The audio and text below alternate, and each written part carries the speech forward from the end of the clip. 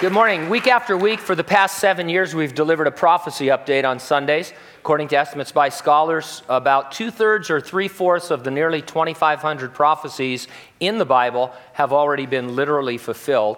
We therefore expect the remaining last days prophecies to be fulfilled. And since that's the case, we ought to be able to look at news and trends in the world and see things lining up for their fulfillment.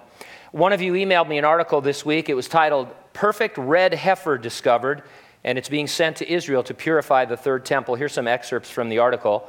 The Temple Institute has been working tirelessly for 30 years to prepare for the third temple.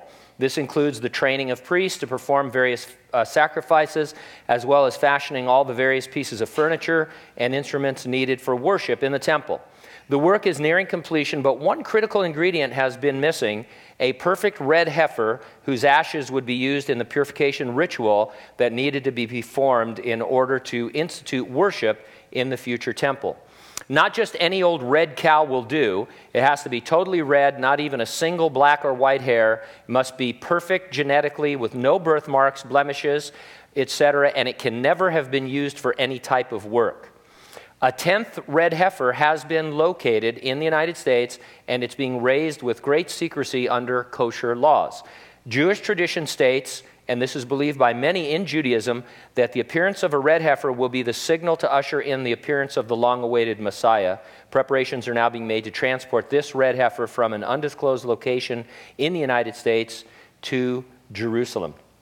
Now, this is of significance to Bible prophecy because Jesus and Daniel and Ezekiel and others predicted that during the Great Tribulation there would be a temple in Jerusalem, and there has to be the ashes of a red heifer in order for that temple to be purified and be functional. And then there was also this, a companion article said, the Mishnah teaches that up until the destruction of the second temple, ashes had been prepared from a total of 9 red heifers.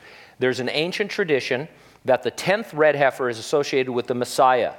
Does this perhaps mean that the appearance of a red heifer in these waning times is an indication of the appearance of the Messiah himself, who will officiate at its preparation? Now, as always, no one is saying that this is the red heifer. Every once in a while, they think they found a red heifer, and then as they watch it, a white hair pops out. And it's like, oy vey, that kind of a thing.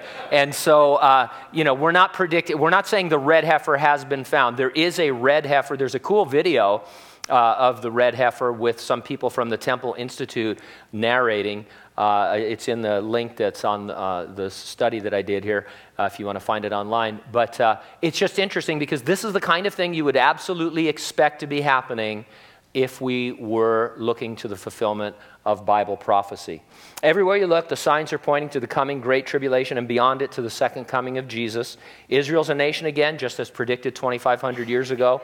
Europe is a united power. It could be the rise of the old revived Roman Empire. The technology exists to implement a global cashless economy that would be accessed by a personal identifier either on you or in you. And the church is experiencing a great falling away, a great apostasy in these last days. We see the signs, but as always, we won't be here for the Great Tribulation because the Lord is coming to resurrect and rapture the church. It's an imminent event, meaning it could happen at any time. So every week I ask you, are you ready for the rapture? If not, get ready, stay ready, keep looking up, because ready or not, Jesus is coming.